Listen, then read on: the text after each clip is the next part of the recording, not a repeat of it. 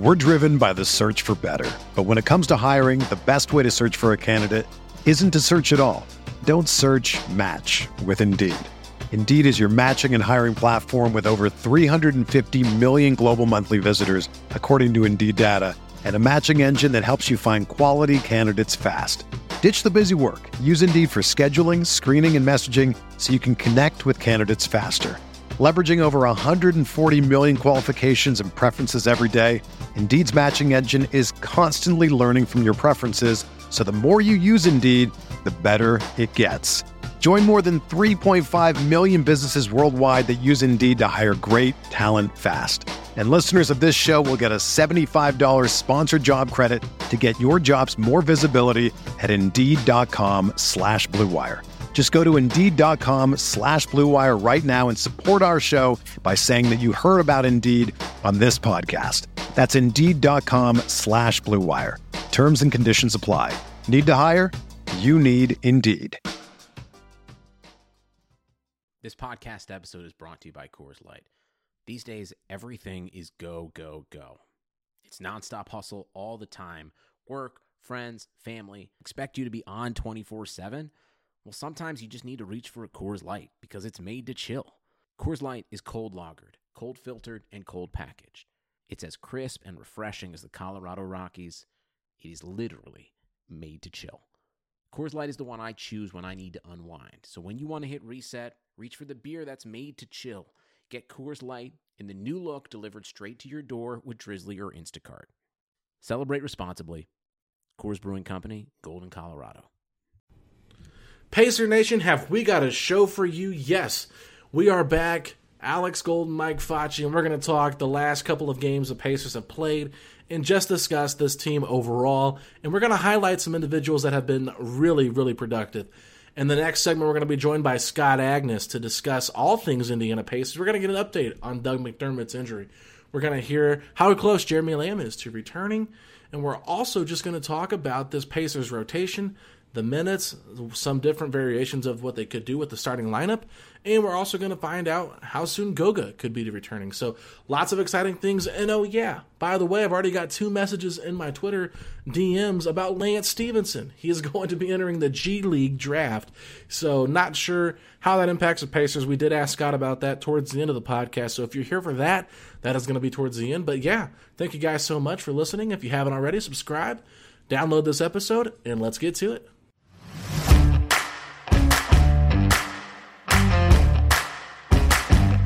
Pacer Nation, what is going on? Welcome back to another episode of Setting the Pace. I'm your host, Alex Golden, and joined today by the one and only Michael J. Facci. Facci, your Washington Wizards, man, 2-6. What's going on? Wow, you would start the episode off like that. Absolutely not. I'm not even going to entertain it because life as a Pacer fan, Alex, it is good right now. I would say I'm strutting into the office, but instead that office is just my bedroom. But I am watching these games, and I am loving what I'm seeing right now. Well, let's talk about the guy that has been on fire this week. Someone I put a tweet out saying should be the Eastern Conference Player of the Week, and that's Malcolm Brogdon. This guy has been on a tear, and while it's great to see consistency from Sabonis and Miles Turner become that defensive monster we all knew that he could be, protecting the rim like crazy, and then Victor, showing signs once again that he's starting to come back to his former self, the man that's been the steadiest is the president, Malcolm Brogdon. Tell us a little bit about him, Facci. As the kids say these days, Alex, he's in his bag. Whether it's Gucci, Louis, I don't know what kind of bag it is that these kids are talking about, but he's dipping in there. And I mean, whether it's from 3-pointers, I mean, the guy is shooting just lights out from 3 right now, 47% on the year. Whether it's from the field overall, you're shooting about 52%, but it's just that he looks like this offense is fitting him. Mm-hmm. I mean, right now you're talking about a career high in 2 of the last 3 games. He's protecting the ball. I mean, his assists, even with Vic healthy and on the court, are just exactly where they were last year at 7 per game. I mean, Malcolm Brogdon right now, this is exactly what we envisioned. Actually, no, this is better. Yeah, it's better. What we envisioned when we got Brogdon in the sign and trade, because this man right now, I think it is impossible to say that as of now, Malcolm Brogdon is not an all-star in this league. Right now, you don't think he is an all-star, or you do think he is? I'm saying it's impossible to say that he isn't. Oh, okay. Well, sorry, I misheard you there. I was like, wait a second, what are we talking about here? Because this guy has been a machine on both ends of the floor, guarding the opponent's best player most nights. Brandon Ingram, we saw him guard James Harden last night. Harden did not play well, and that was that on Harden a little bit, probably so. But Malcolm Brogdon had a say in it because Malcolm Brogdon's a very smart defender. I think he's third currently right now in steals per game with 1.9. If I remember correctly, I could be off on that number, but it's actually two. Okay, it did move up. 2 steals per game, which blows out anything he averaged in the past. Yeah, no, it's like, and if you think about his shooting numbers, he's shooting 50% from the 3, 40% from 2, and no, 50% from 2, 40% from 3, and I think he's at 87% the last time I checked from the free throw line. Yes. So this is a guy that's right up there close to that 50-40-90 club that he once was in before he came to the Pacers. And he's got a much higher usage rate. He's just carrying this team on his back. And honestly, this guy doesn't get enough credit for how good he's been. He doesn't get enough credit. He's actually closer to the 50-50-90 club, than he is 50-40. He's playing that good. It's easy to overlook that. But for Brogdon right now, I mean, this guy, his engine must be just nonstop because he's played over 40 minutes in the last 3 games. And he's saving his best for last at times. Yeah. I mean, I talked about it on the last episode, how he hits that game winner over Eric Bledsoe, not just anybody, an all-NBA defensive player, Eric Bledsoe, the same Eric Bledsoe Milwaukee elected to pay over Brogdon. So I love it right now. He's speaking the highest of praises of Nate Bjorken's system. And we were talking about guarding James Harden. James Harden was averaging 44.5 points per game against the Pacers in his last 2.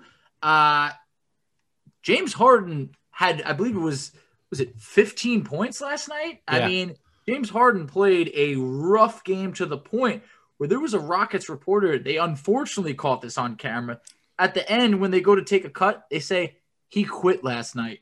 Yeah, jokingly he laughed and goes, he quit. Exactly, and I believe part of that is just the Pacers were looking good. Brogdon's defending good. I mean, it had Harden off of his game, and that's a rare thing to do for the NBA's leading scorer. Yeah, and I think that it also helped the Pacers out that Christian Wood was unavailable to play in the Rockets-Pacers game on Wednesday night because rebounding has been a problem for this Pacers team. And while Christian Wood is not the most dominant rebounder, he definitely would have made a difference. And it's just when it comes down to it, Facci, I just love what I'm seeing from Brogdon. I love the leadership that we're seeing. I love how he is just so poetic and what he has to say to the media when he talks to them, whether it's on social things or whether it's on, political things or whether it's on this team or his coach. You just always love to hear what he has to say. And I think this team has been, they've been hitting on all cylinders because of Malcolm Brogdon. And honestly, I thought to myself, Sabonis is arguably the best player on this team right now. But the way Brogdon's been playing this last week, he's really catapulted Sabonis, in my opinion, and has taken that from him as the best player on this Pacers team overall. I can't argue that one bit. His Brogdon's importance to this team is being shown night in, night out. And it just like it feels like, we talked about it in the past, how it went from being Vic's team to Brogdon's team. And I know Vic's still putting up 20 points per game, but it feels like Brogdon's that guy now where it just feels like he's much more of a leader on and off the court. And I love what I'm seeing. He seems like an absolute model citizen and someone that you want leading your team.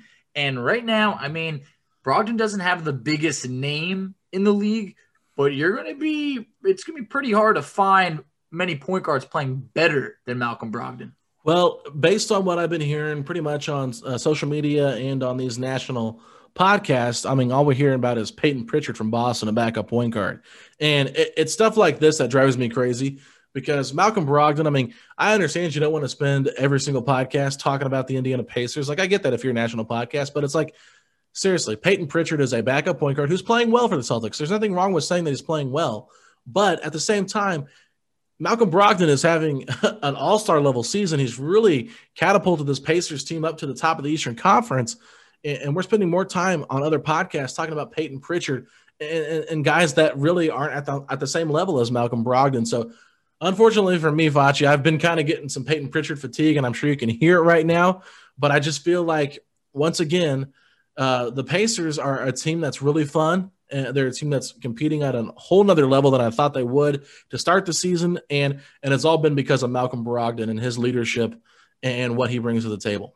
Oh, it really has. And just I think right now, I talked about, said it before, but this team is fun. It just feels like they didn't have that sexy offseason you wanted. They brought back Justin Holiday, which was something that needed to happen, but you know how it is. Everybody always wants a little bit of a change. Well, Nate Bjorkgren was their free agency, essentially. He was their big signing, and it seems just evident that is what the Pacers needed, other than to just stay healthy. Even when this team's not healthy, it doesn't feel like, oh my God, there goes TJ Warren, the season's done.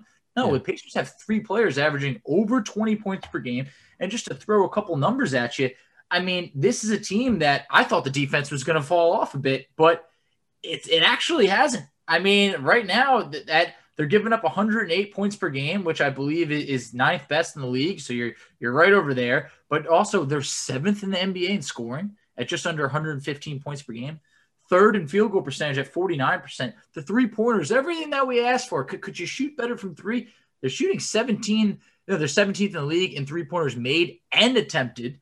So this is a team right now where we're seeing guys kind of step into a modern style of offense. They protect the ball. They're great ball movement. They're top 5 in assists. They're 7th in fewest turnovers. I mean, there's a lot of great stuff happening. And to show that it's not all about the 3, last night against Houston, the Pacers had 60 points in the paint. Wow. Yeah, they were playing small. The Rockets were.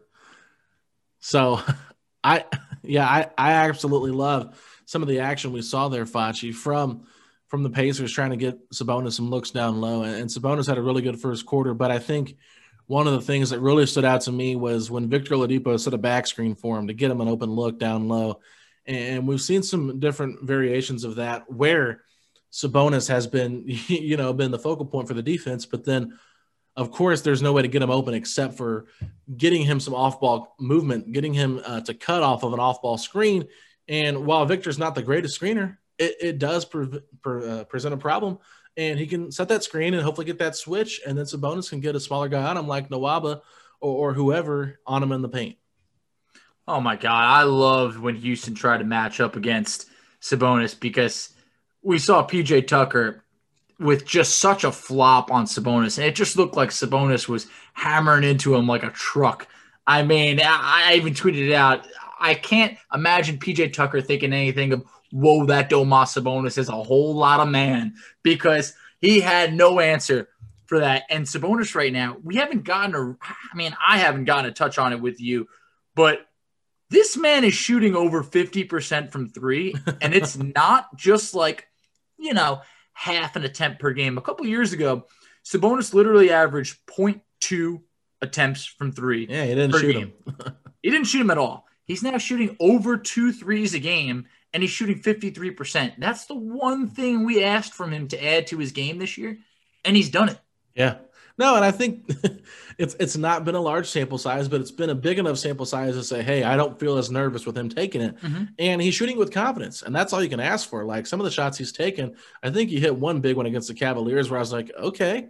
Mm-hmm. But it's just, throughout the season it's been more consistent, and it's just great to see him shooting it so confidently, because if he can continue to work on that and score in the paint like he is, he's going to be a dynamic player. I think the one area, this is my only critique of him, besides the turnovers, on offense and his scoring, if teams are going to force him to take those awkward, 9-foot jumpers or 12-foot jumpers, not let him get to where he feels comfortable, I would like to see him just kind of work on, all right, if you're going to give me the 11-footer, the 12-footer, whatever it is, I'm going to be able to knock that down on you too. And I think that's something he can work on, because a lot of times you'll see him get a little bit of frustration going there without getting a foul call, or he'll get an offensive foul trying to create space down in the paint because he wants to get just a little bit closer to the basket because he's so crafty with his feet and so good down there. But at the same time, I think, hey, instead of trying to barrel your way through to get like a 4-footer or a 5-footer, just take that 10-footer and put that ball in the hoop, and that'll really make him more diverse, because then he pretty much becomes unguardable. He does. He has a lot of tricks up his sleeve, and I feel like more people are starting to finally catch on to just how great of a talent Sabonis is. I'm starting to get the text from other people. I'm starting to hear him talk about a little bit more on podcasts, and he deserves it. And so does Malcolm Brogdon, because most people, when you think of the Pacers, you think Victor Oladipo. And I am happy to see Vic playing much better than honestly I anticipated. Mm-hmm. But the play of Sabonis and Malcolm Brogdon needs a little bit more praise. And man, all three guys, like, look, Vic, I feel like I wouldn't expect him to name wise, and while he's playing, could be named in that all-star consideration, whatever. But Sabonis and Malcolm Brogdon deserve that all-star consideration right now. And I know there's not going to be an all-star game this year, but I still just hope that they get the praise that they deserve, and I feel like they're starting to get it. No, they are, and I think somebody you have to bring up too in all this is Miles Turner. And this is a guy that we talked a lot about in the offseason. Him and Victor both, we thought one of them was going to get traded. And we heard in the rumors, and those kind of were confirmed by Turner, that he was actually going to be on the move to Boston if that deal did go through for Gordon Hayward. So it didn't go through. And what would Turner have done? What could Turner have done if the trade didn't go through like it didn't? He could have came in here and just pouted about it and been mentally lost and could have just been like, I want out of this. I want off this team. I want out of this roster. I want out of Indiana. I want a new home that's going to love me. But instead, he took it personal. He said, oh, you guys want to trade me? And then the fact that Boston said, oh, they didn't want Miles Turner, he wasn't good enough, basically said that he had no value. That definitely, to me, triggered Miles Turner to play with a chip on his shoulder. And I really believe the way that Miles Turner has elevated his game, it, one, has been part of the coaching staff, but two, it has been on Miles Turner. Miles Turner has taken that next step because he is out there to prove a point. He's out there to show these naysayers and these haters, yes, you can call me a hater if you want. He's coming out here to show us, hey, look what I can do. No, he's not a great rebounder. He never will be a great rebounder, and everybody continues to point that out even when he has 8 blocks a game. Rebounding is important. Yes, it is, and I understand. Yes, I'd like him to get more rebounds, but at the same time, his impact on this Indiana Pacers team overall has probably been one of the biggest impacts out of all the players on this team. He is playing his role to perfection right now. Yes. I think that he has completely honed in on, I want to be defensive player of the year. I think it still fueled him from not even being in the top consideration a few years ago when everybody thought he deserved it. He knows he needs to up his game. And from a block standpoint, I mean, there shouldn't even be someone below his name right now, because I believe that Miles Turner on the season is at like 33 blocks and the next is like 20. I mean, last night I could not have cared less that he only had 2 points, because the 8 blocks were ridiculous. They were ridiculous. And everything, if you just looked from a sheer number standpoint, you'll never get it. You'll never see the bigger picture of what he's doing right now, because at the end of the game against the Pelicans, Zion was trying to throw everything down. And if even one of those dunks goes in, the game's over.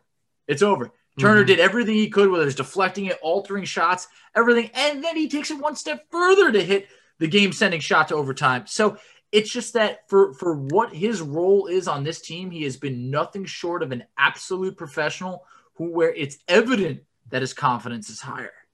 And I loved every second of it, because that's what means the most for Miles Turner. I feel like at times he would get into his own head and kind of take himself out of it. Now I'm willing to give that man the green light. I know shooting percentage-wise from 3, his numbers aren't where you want him to be. I don't care. They'll get there eventually. Keep shooting, Miles.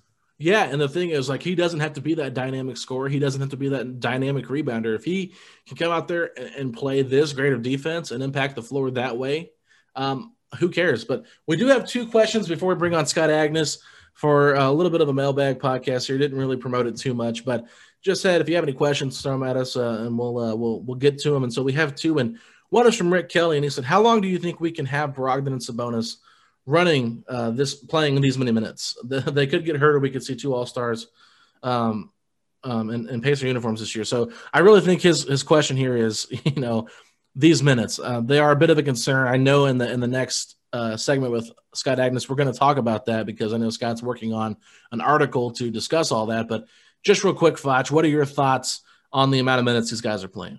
I think it's too much. Domas averaging 37 minutes per game. It worries me a bit because this is a guy coming off the plantar fasciitis injury. I mean, we just saw that injury basically rob TJ Warren of what could potentially be most of the season. Not sure the exact extent to how long he'll be out for, but it's looked as the majority. We need this team healthy, and there's just so much of a bigger picture here. I mean, how many times have we seen this Pacers team limp into the playoffs where you're missing Domas or you're missing Vic or, TJ Warren's hurt or, Brogdon's had 7 different injuries. I mean, it gets to the point where every now and then I think we do need to rest these guys. I mean, maybe cut down their minutes a bit, but I'm also a fan of, look, you never want to throw a game, but who cares about a game right now in January when there's a much bigger, a longer season to play.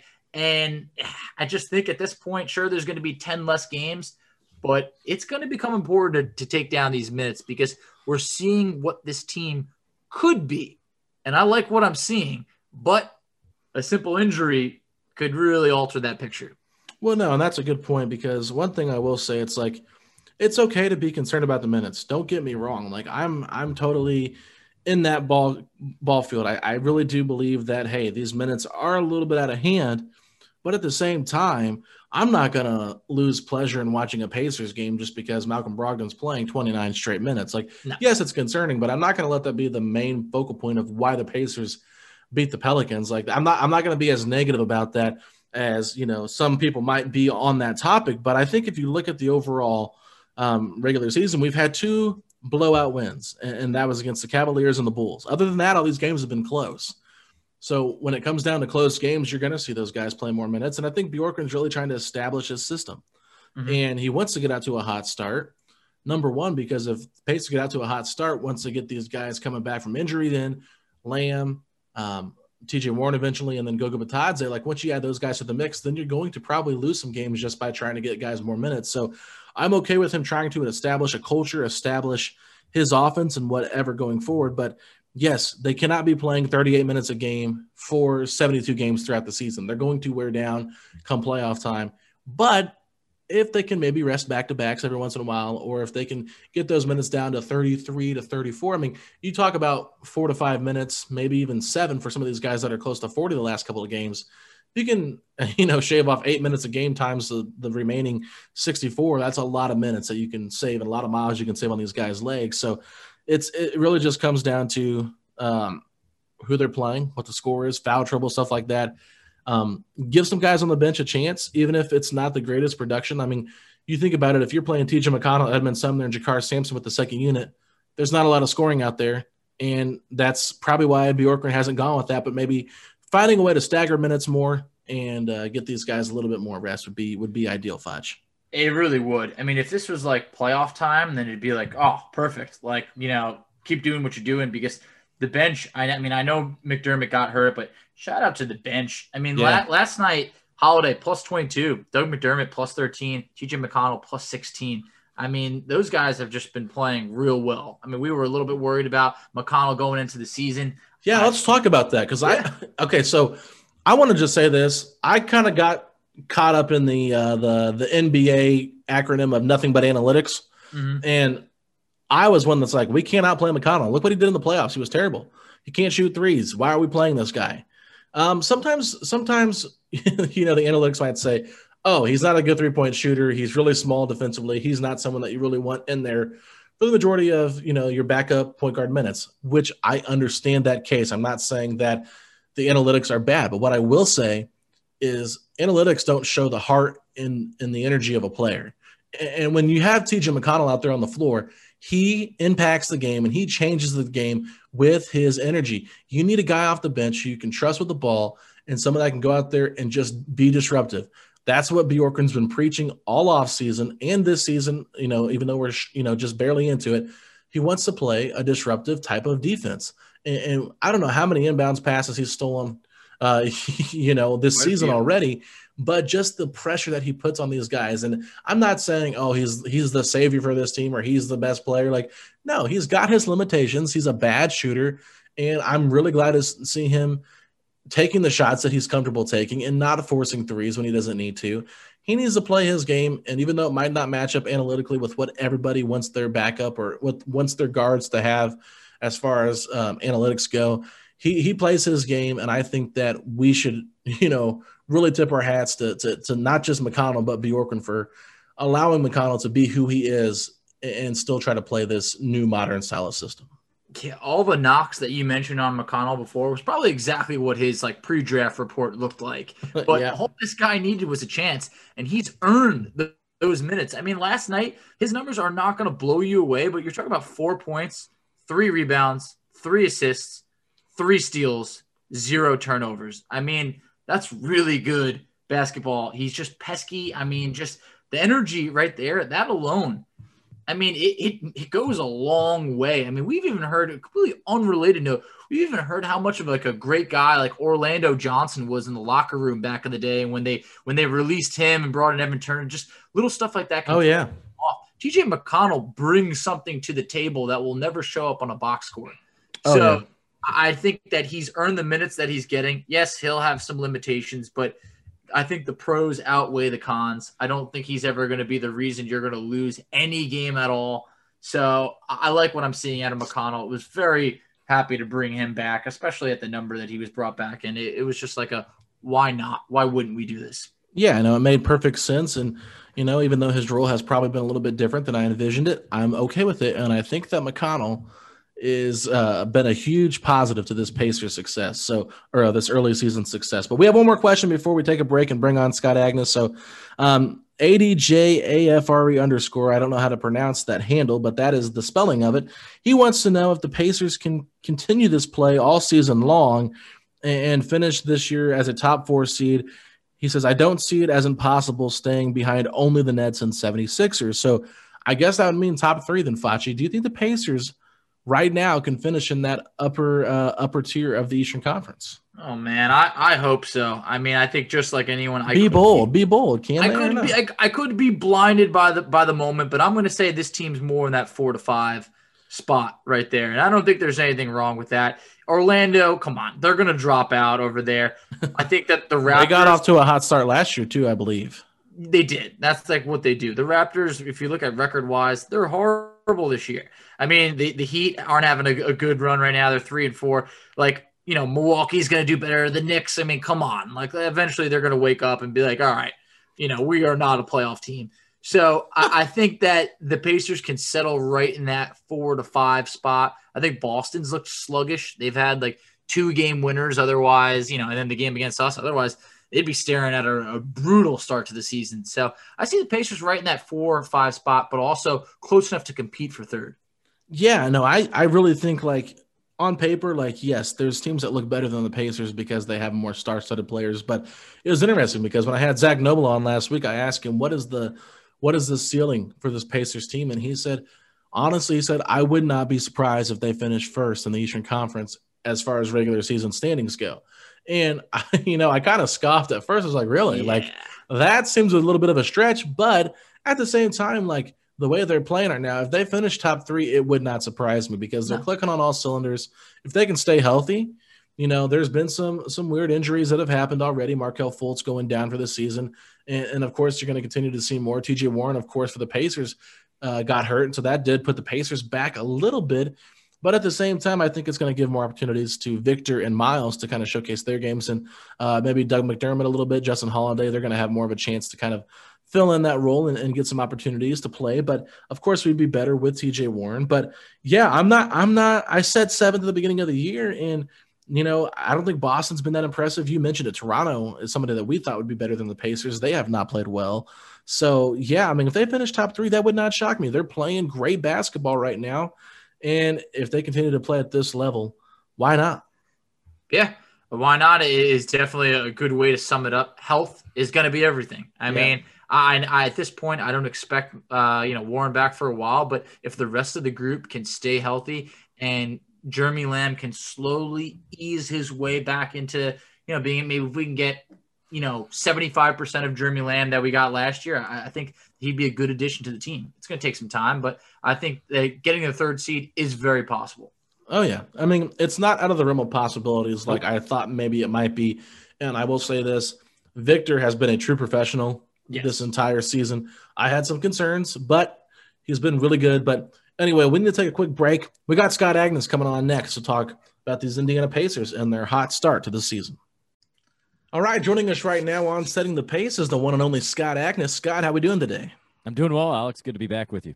Absolutely, and I know it's been a while since the Pacers have started the season. When we first talked, it's been like 3 weeks now, feels like. But here we are, 6-2 overall. This team's looking really good, and Malcolm Brogdon has been on fire as of late. Yeah, there's a lot to like, and it's funny as I'm doing my daily updates and everything. The thing that jumps out at me is there's no obvious starting point.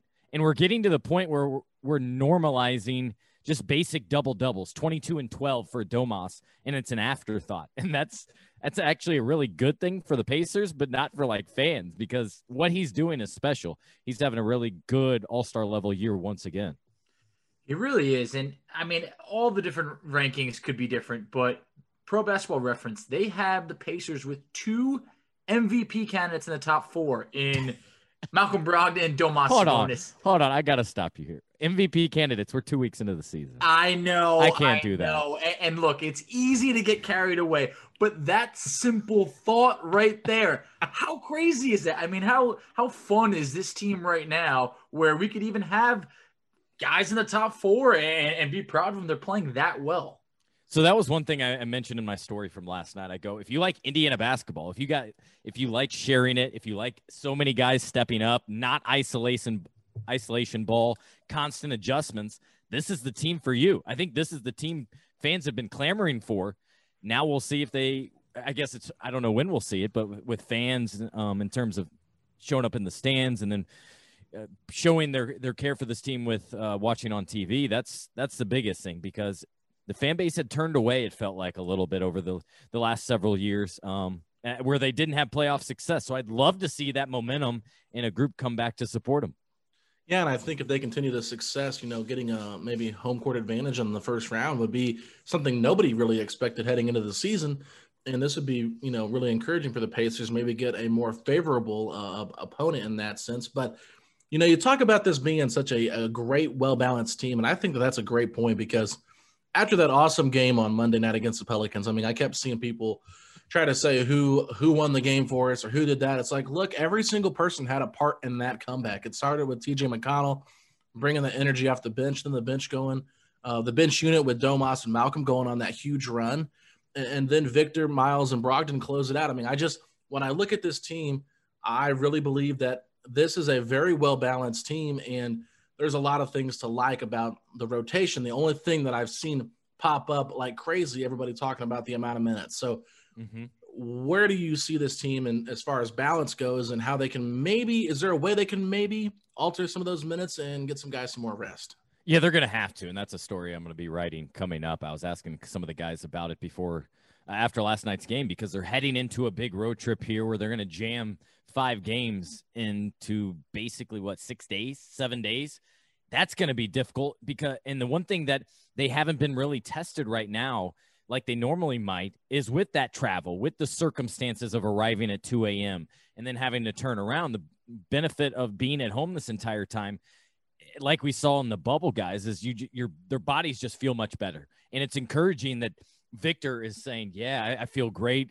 I don't care what my minutes are right now. It's all about how I respond, and I've responded very well. I would like to see him play in back-to-backs, and I'm not sure that's a topic he'll broach for at least a while now. But we did see Kawhi Leonard play his first back-to-back in 4 years. So I think that's a very personal decision with a lot of circumstances, but I think it's inevitable that the Pacers are going to have to minimize minutes, or I'm fearful for potentially injuries that come from just overload over this condensed schedule. Oh, all we've ever asked for over the past year is to just get this Pacers starting 5 together. And unfortunately, we've still been unable to do that. When you're talking about the high minutes, Malcolm Brogdon's played 40 or more minutes in 3 straight games, I believe it is. And Domas, he's averaging over 37 minutes per game. So I know they've kind of been using that 8-man rotation now. You have no Warren, you have no Lamb. But do you think it's kind of more of a, hey, it's still a 72-game season, we might have to kind of give guys some rest here and there a little bit, because Brogdon, he's playing all-star level basketball now, but He is. we saw MVP level. He's MVP level, as some people are saying. But we saw those injuries drag him down last year. So do you think we got to kind of maybe throw Brogdon a game off here and there just to be safe, or maybe just cut the minutes down?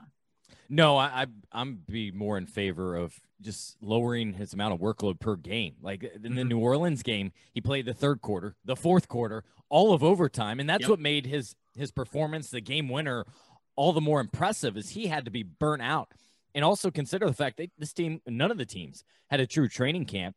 So I don't think it's fair to say anybody probably came into training camp 100% or exactly where they'd like to be or where they would be during a normal season, just because of the start and stop and all of that. That's the one thing, though, is that has impressed me about Miles Turner is he planned on this season starting kind of December, January, even though there was a lot of talks early on. Maybe we wouldn't see basketball again until March. He planned ahead. He spent 6 weeks out at P3 in Santa Barbara, where a lot of the athletes train, and locked in. And I think that's one of the reasons why Miles, another one of the standout players of this group, is off to a really good start. Yeah, and you brought up a good point about Brogdon, too, and the fact that he's guarding the opponent's best wing player. Yeah, started on James Harden last game. Yeah, and Brandon Ingram most of the game against the Pelicans, who was great. Without T.J. Warren, that is a bit of a problem.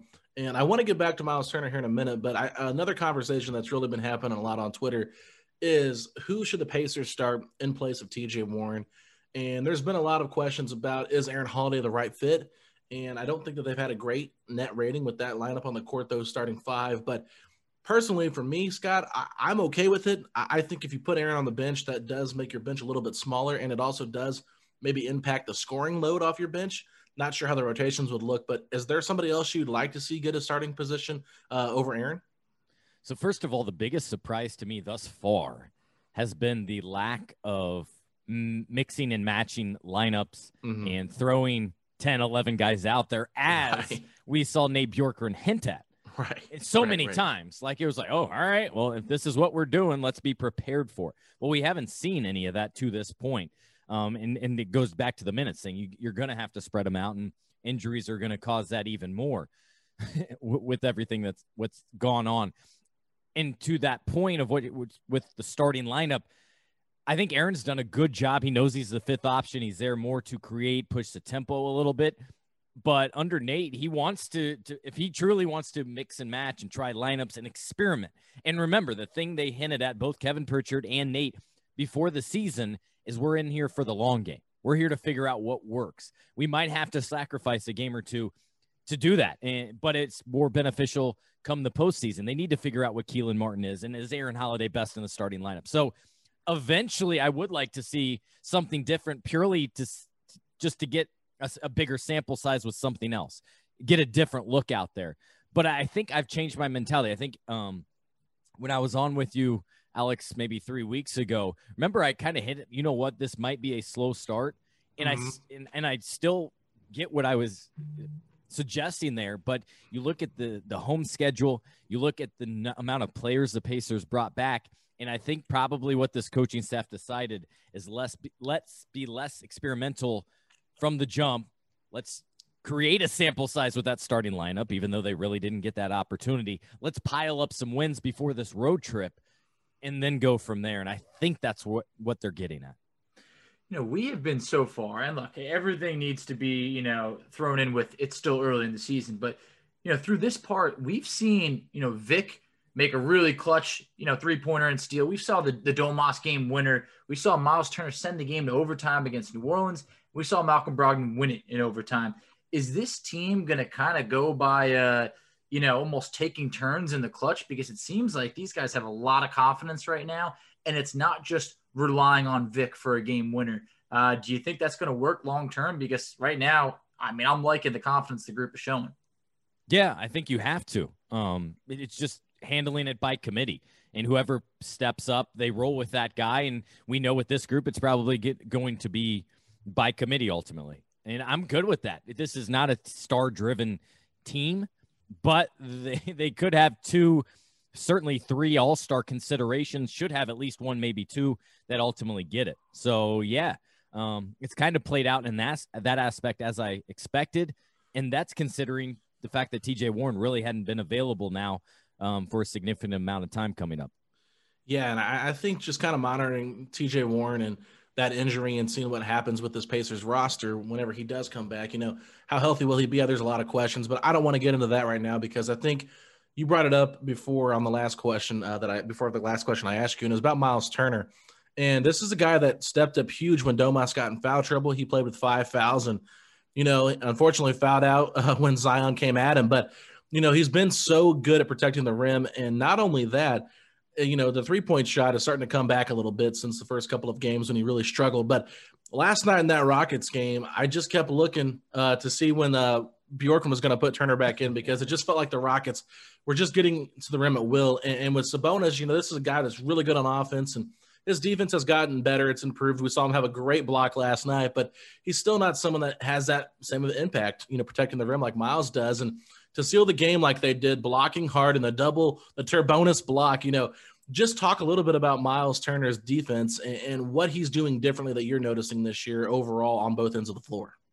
I think he's playing with an edge. He's motivated more than ever. To a detriment, he pays attention to what everybody's saying, especially on social media. I wish he'd get off, much like he did last year, that I wrote about in a story. But I think he pays so much attention to that right now, in fairness, it's fueling him for the better. And he's just the way, first of all, he's not hesitating as much offensively. I think he's pulling the trigger. He knows he has the green light. And I'd like to see him continue to do that from 3-point range. If we know he can shoot it, he just has to build that confidence. And that's a big reason why his defense, especially early in games, is critical. Because how many times do we see him get a big couple of rebounds or a block early on, and then he ends up with 10, 12, 14 points? It kind of fuels him.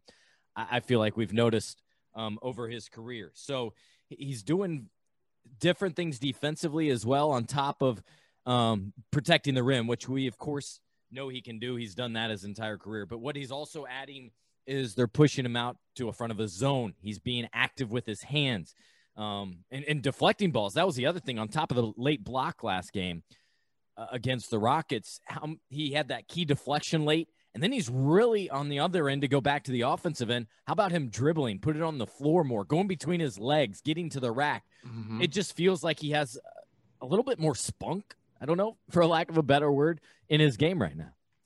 Spunk, confidence, however you want to put it, it's evident. You could just see it. I mean, when it came down to forcing overtime, and he did that fake, and he went right up from that three-pointer, and Alex even posted it. That was a deep three. That wasn't right on the line. That looked like that was like a couple feet back, and he did not hesitate. And how about the pass fake? I don't think enough guys use the pass fake, and I love that from him. They don't. They completely bought that fake. It got Miles a great wide open look at it, and he made the three. And I think what you hit on before, he took, I think, a bit of the negative, attention in the past way too much to heart.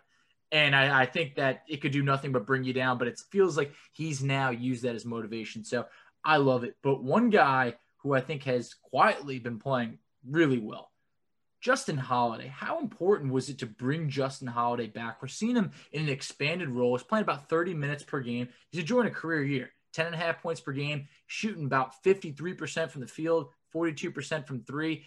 I mean, this is someone who the other day played 45 minutes off the bench.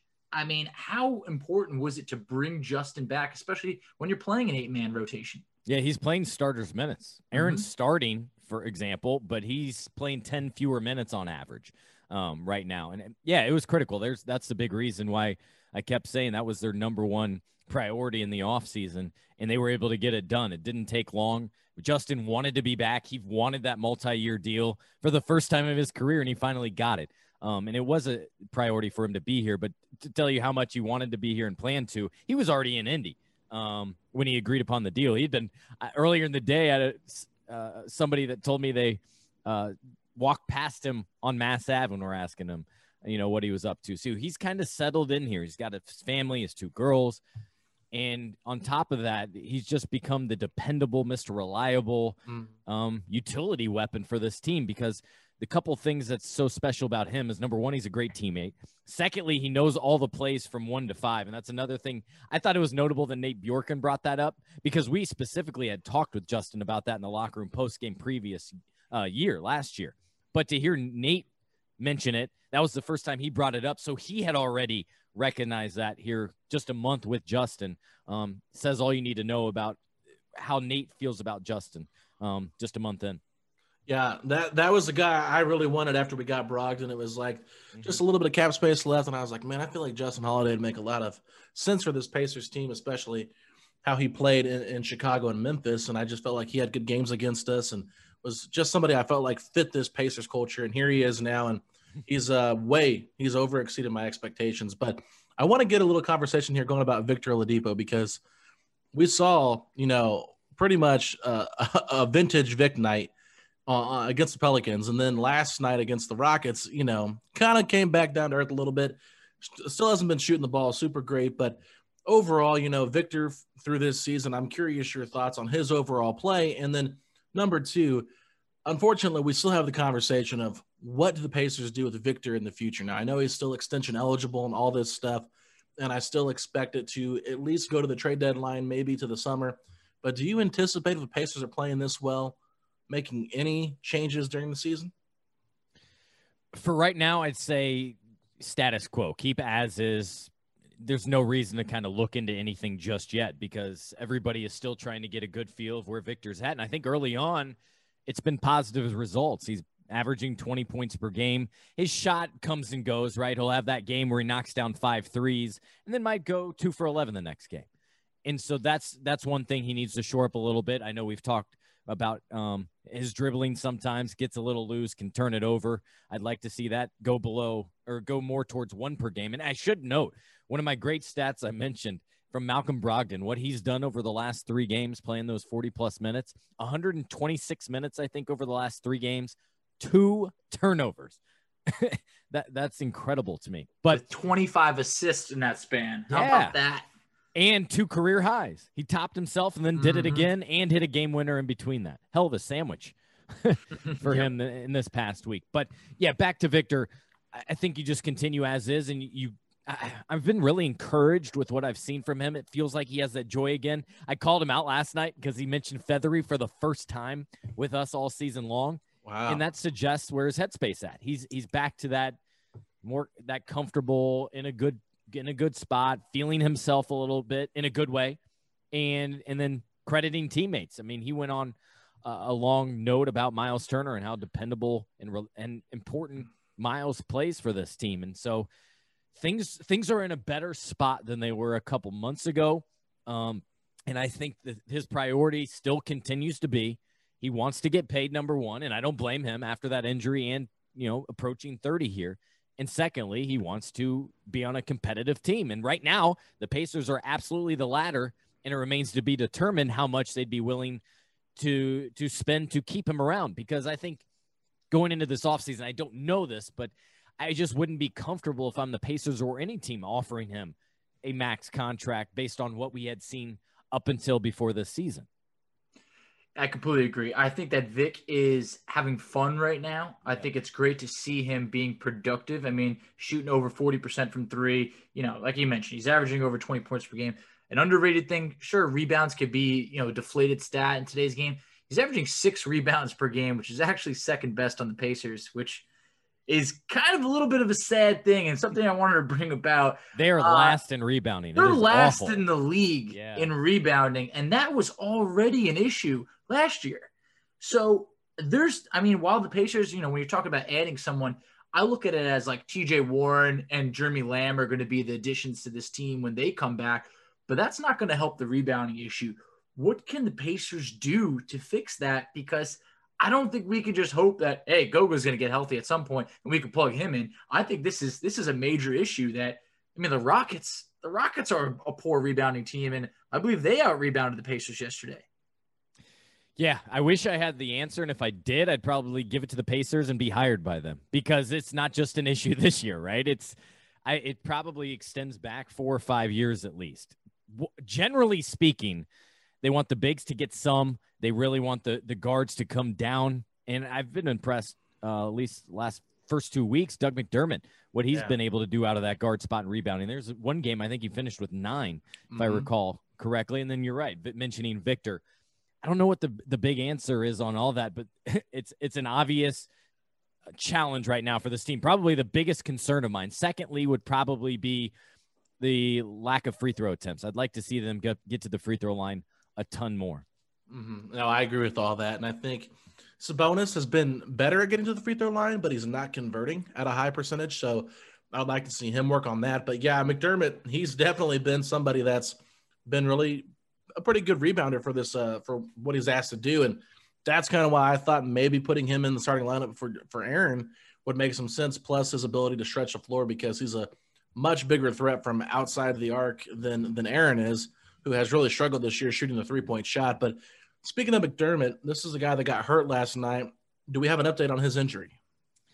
Nothing new to report. Team did not practice on Thursday, Okay. the day we're recording this. I'm sure he went in, got that evaluated, and I know he had an ankle injury here recently, I want to say in training camp, where it was just a slight tweak. And he also had that knee bruise. Remember, he banged knees with somebody in the preseason in Cleveland, I think it was. Mm-hmm, yeah. And had to leave the game early. But it didn't look super bad. I hate to speculate just because we don't know at this point, but the fact that he didn't return to the bench, remain back in the locker room, suggested it was more than just a basic tweak. But that would be a huge loss if he was even to miss a game or two, because as we alluded to earlier, Nate hasn't been willing or chosen to go deep into his roster yet. You're without Goga, you're without Lamb, you're without Warren. To be without Doug, you'd have basically a 7-man rotation, and he would have to venture deeper than that, I would think. Yeah, I would think so. To keep on the injury-related topic, last month there was a report that Jeremy Lamb could be back on the court mid to late January. Are we hearing anything different than that, or does it look like the Pacers might play it safe, maybe keep it to be about February return? Yeah, I think it's still a couple weeks away at least. So beyond the midway point here in January, he's still not playing 5-on-5. He is practicing. He's getting shots up. He looks good on the court from what the coaches are saying. But the fact that he hadn't advanced to 3-on-3 or 5-on-5 suggests to me he's still several more weeks away. And this is one situation where you lacking practice time doesn't help your case. And this is where you'd also like to have your G League team and utilize them much like you did with Victor in normal times, where you'd send Jeremy to practice with the G League, or maybe you'd bring them here, the Mad Ants, to get Lamb up to speed. Because of course he's not in game shape. And that's one of the big concerns. And whenever he comes back, but when he does, then it adds a whole different dimension, because he was a very good 6th man for the Pacers before that injury. But I think it'd be at least late January at best.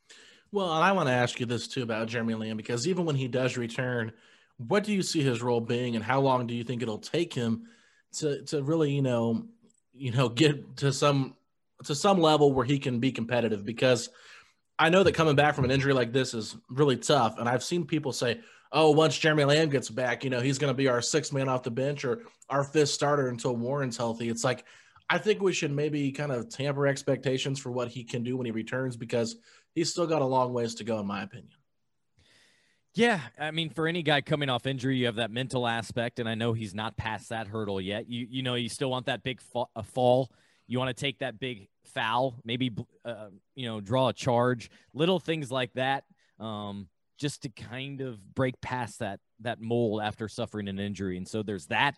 There's finding that rhythm, the game shape that's, I think, ingrained in my mind from Frank Vogel, right? He would always talk about, you got to be in game rhythm, game shape, and those sorts of things. So likely he's not going to be back up to steam, I wouldn't think, until that second half of the season, when the second part of the season is announced, which will come up right in March 20th, March 12th-ish. Then I think by then, you would expect him to jump right in and be back in the rotation and maybe playing those 20 minutes per game. But I would expect the Pacers to be cautious with his return and certainly not have high expectations with him from the beginning.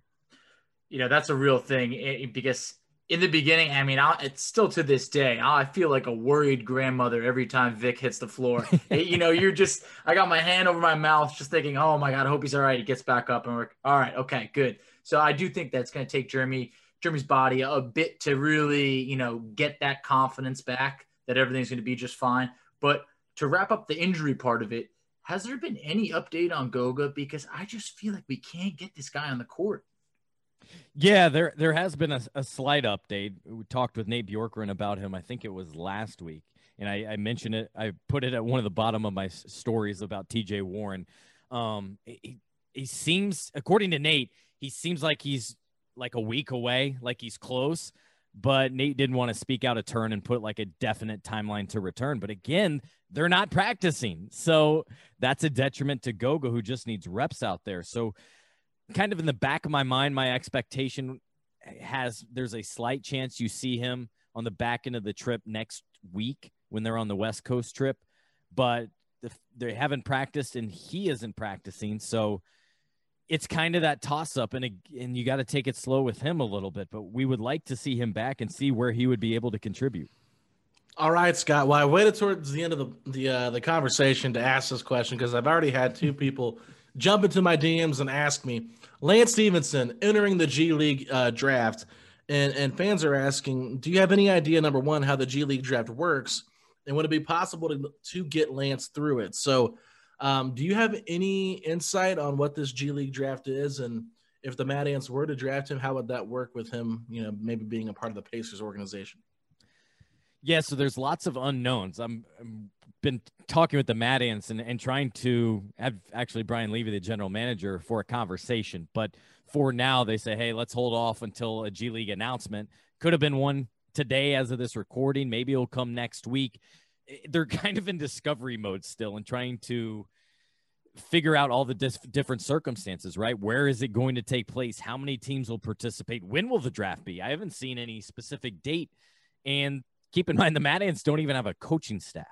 So I do know Brian, Chris Taylor, some of the management with the Mad Ants have made their way back to Fort Wayne this week. They're back in town now. So that tells me they're gearing back up for this G League season. Now, as for Lance, I don't believe any team would have his rights.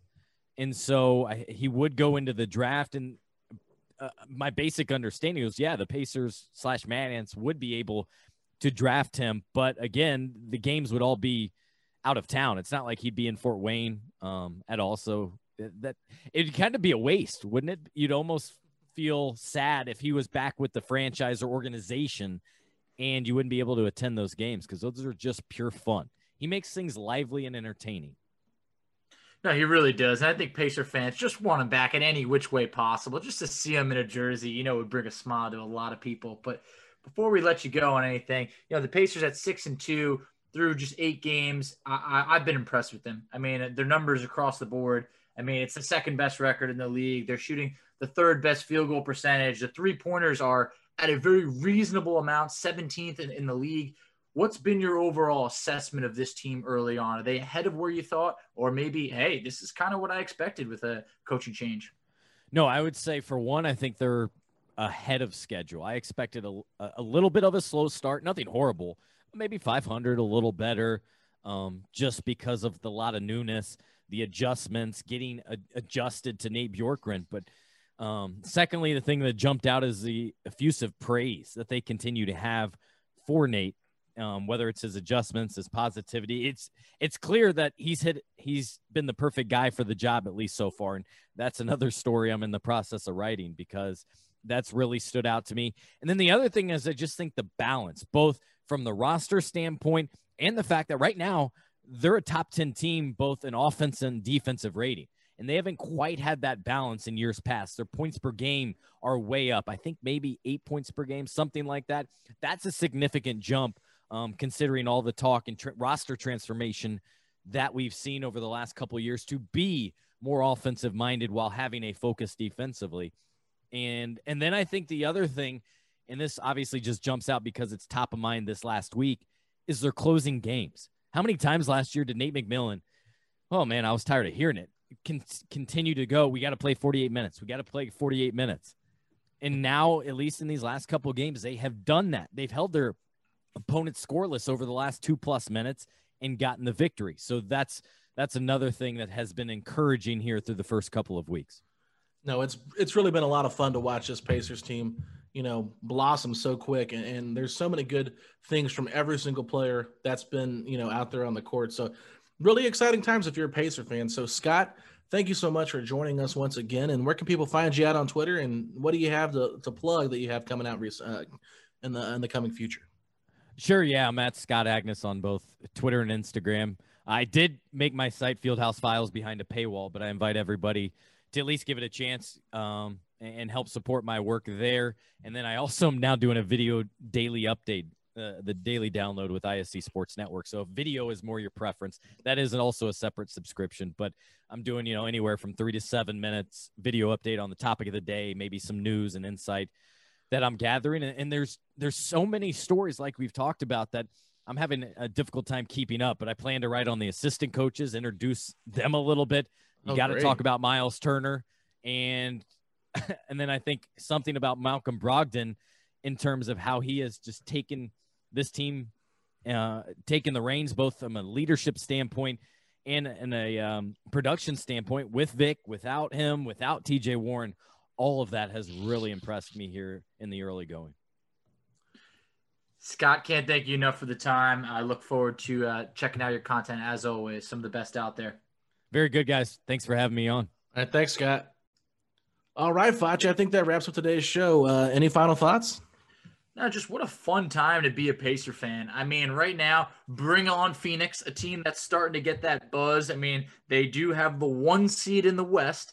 Well, I found it pretty interesting that the Pacers have the best record against the Western Conference since the start of last year. So, I like that. So why not bring on the best that the West has to offer right now, a team that was scorching hot in the bubble. So I think that's going to be the next good test for this Pacers team. Yeah, the Suns are playing great basketball right now, and they are going to make a little bit of a road trip here.